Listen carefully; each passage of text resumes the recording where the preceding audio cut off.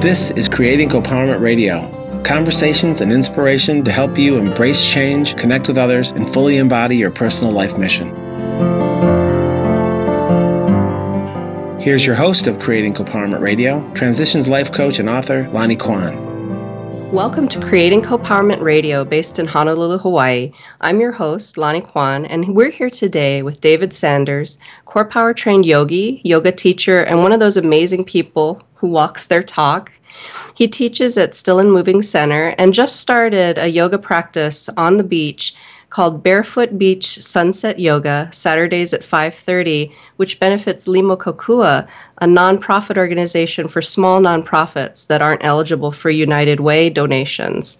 And our topic of discussion today is transcendence. Welcome, David. So good to connect with you. Thank you, Lonnie. So when we talk about transcendence, what does that mean to you? Well, I think of the traditional definition to transcend as basically the notion of change itself, and that given that change is the true constant in the universe, transcendence really is somewhat inevitable. Mm-hmm. Exactly. There change is the norm of things, and yet we think of it as something that's abnormal when actually that's the norm.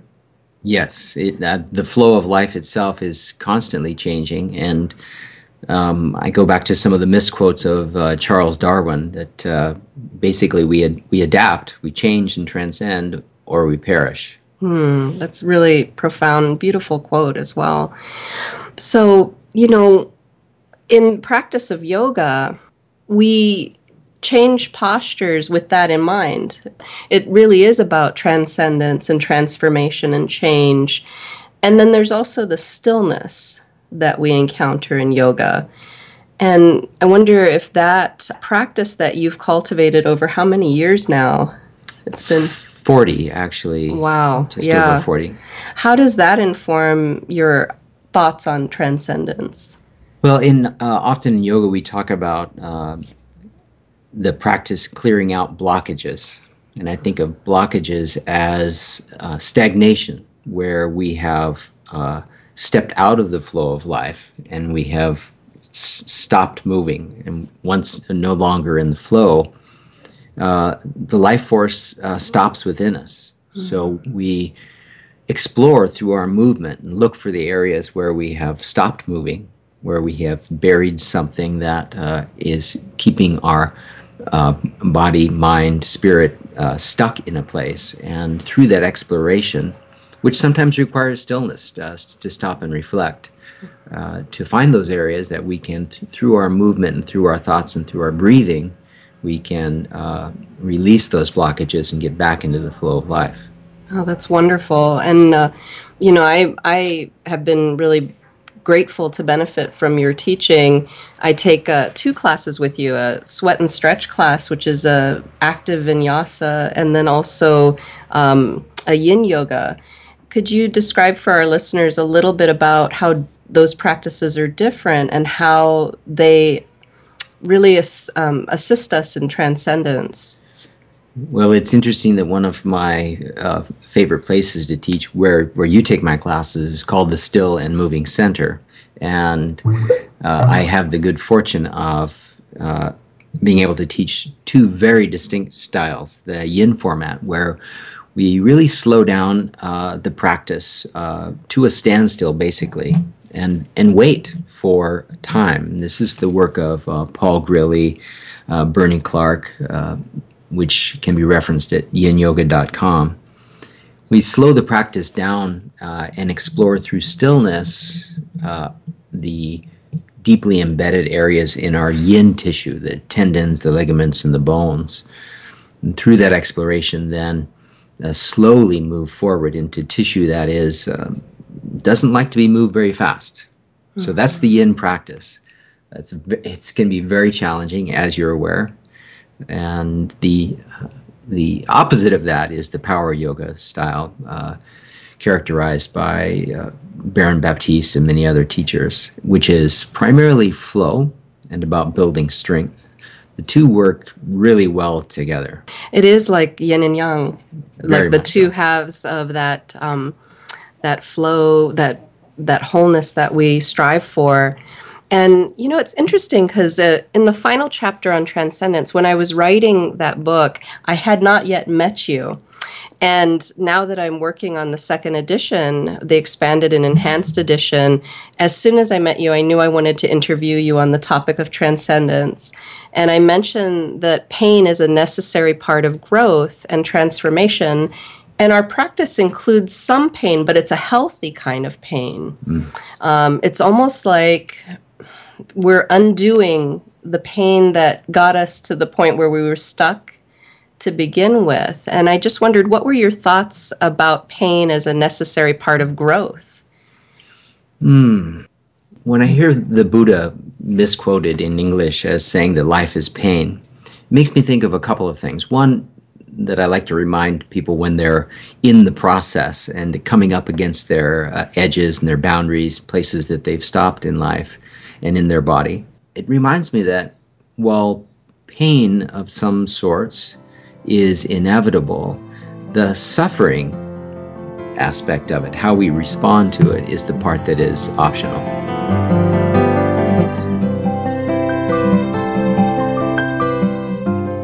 You're listening to Creating Co-Empowerment Radio with host Lonnie Quan.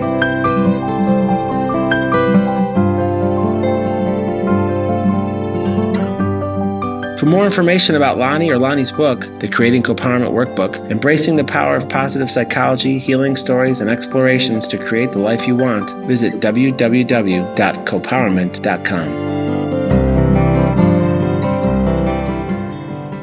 So it's almost about embracing or an acceptance of things as they are, not just in the body, but in the mind and in the emotions, so that you can then transcend suffering and maybe reach enlightenment if we're fortunate enough to do that. One hopes. Yes. Oh, cool. And, it reminds me of potential. I work with clients who are going through life changes, life transitions. That's my specialty, life redesign.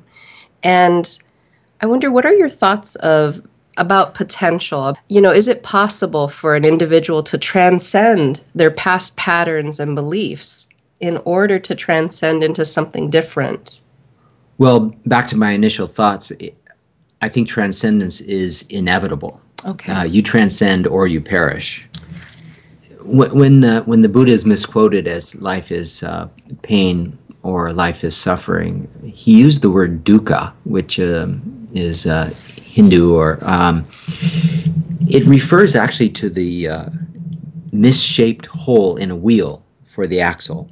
And when that hole is not round, it makes for a very bumpy ride. Well, the truth of the matter is we can't control all the circumstances of life. We are going to run up against bumps and grinds. If we stay true to our practice, the process of life itself, in a sense, kind of grinds us into a finer hole, if you will. And it does get, at least in my experience, it gets smoother as you go. It sort of seems like by doing the practice of yoga, various types of practices within, the range of available practices in yoga, it's almost like you're doing a life training for how to deal with challenges as they come about and how to just sort of go with the flow of those challenges in a way that's mindful and aware. And it reminds me again of that word enlightenment. Enlightenment is one of those words that is pretty loaded, and it means different things to different people. And I wondered, what does it mean to you, and how is that related to transcendence? It's a great one. Yeah, there are as many interpretations of enlightenment as there are people on the planet, I'm sure, or on all of the planets. To me, enlightenment is that aha moment when you actually embrace the flow and current of life. The truth of all matter is that we are all a part of a whole. And as such, when we embrace the fact that we are one with all things around us, life gets somehow easier. There is more flow to it. We stop resisting that current of life and jump into it. And in that stream, bliss. To me, that's enlightenment. Suffering is living in the illusion and believing that we are somehow separate. There is pain and loneliness and pretty much all the bad things of life is when we're out of the current. That's so beautiful. I really appreciate you sharing that with us. I've been thinking a lot about that. You know, we have so much in the West, and yet we seem to suffer to a larger degree this real pain about not being enough, not having enough, self-worth issues. Other people in other countries don't have the same degree of that angst. And I was writing about we-centered thinking versus me-centered thinking. And that's part of my philosophy also with working with people and, you know, the idea of creating co-powerment. It's about empowering oneself and then connecting with others who are aligned with you to create a better world. What would it be like if the world were, if each person approached the world and their daily tasks as what would be best for the highest good of all concerned, including animals and other beings? What would be best for all concerned if we were to think we-centered instead of me-centered? Great question. So in the yogic philosophy, the purpose of yoga is to quiet the fluctuations of consciousness, the ramblings of the mind, I like to think of it, the monkey mind. And from that quiet that one has cultivated, one begins to know their true nature. So this notion of the true nature in yogic thought is that we are at our highest level or deepest level, depending upon your perspective, one with all it is. And it is the job of ego, to put it in Western terms, to separate ourselves out. And I see ego manifesting at a cultural level as nationalism, for example. Our country versus your country, mine versus yours. And interesting, in looking deeper into Darwin's work, he's known mostly for the notion of competition and survival of the fittest. It's actually terribly misquoted. Far more of his research showed that life progresses far faster through collaboration and cooperation than through competition. Wow, that's incredible. I had not heard that quote before. Thank you so much for sharing that with us. And it really ties together beautifully what we've been talking about, that transcendence is inevitable, that life is about flow and change, and that we choose. If we're mindful, we get to choose whether it's about suffering or whether we can embrace and embody all aspects of life and then connect with others in a meaningful way as opposed to a mindless way. And I wondered, is there anything else that you'd like to share with us here on Creating Co-Powerment Radio? Perhaps the work you're currently doing to connect others in the community and helping them to transcend? Sure. It's interesting that as far as yoga goes, it's a return to classic yoga practices from India, where it was not a business. It was a life skill and an art form and a way that is passed from teacher to student. So I started this practice down on the beach recently, which is all donation based. It's a free class, and if people like to make a donation, it goes straight into charitable organizations. The first organization that we're sponsoring is called Lima Kokua, and they service local nonprofit businesses that are too small to show up on the radar of something like United Way, other organizations. There are other local organizations, and I'd like to see this practice expand to include other nonprofits. Surfrider Foundation is one that has come to mind. So I'm offering it up to the public to say, who would you like this practice to benefit?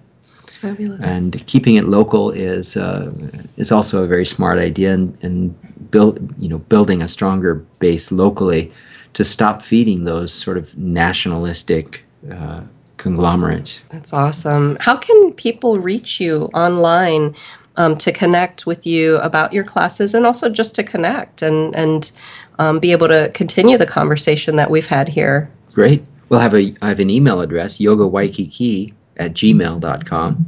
And I also have a website. It's yogawaikiki.net. Thank you so much, David. It's been fabulous speaking with you and gaining real insight into your practice, and I'm so honored to share you with our listeners. Thank you very much. Thank you so much, Lonnie. It's a real treat. It's always a delight to spend time with you. Thank you. Thank you. To learn more about Lonnie Quan and creating Copowerment, visit www.copowerment.com.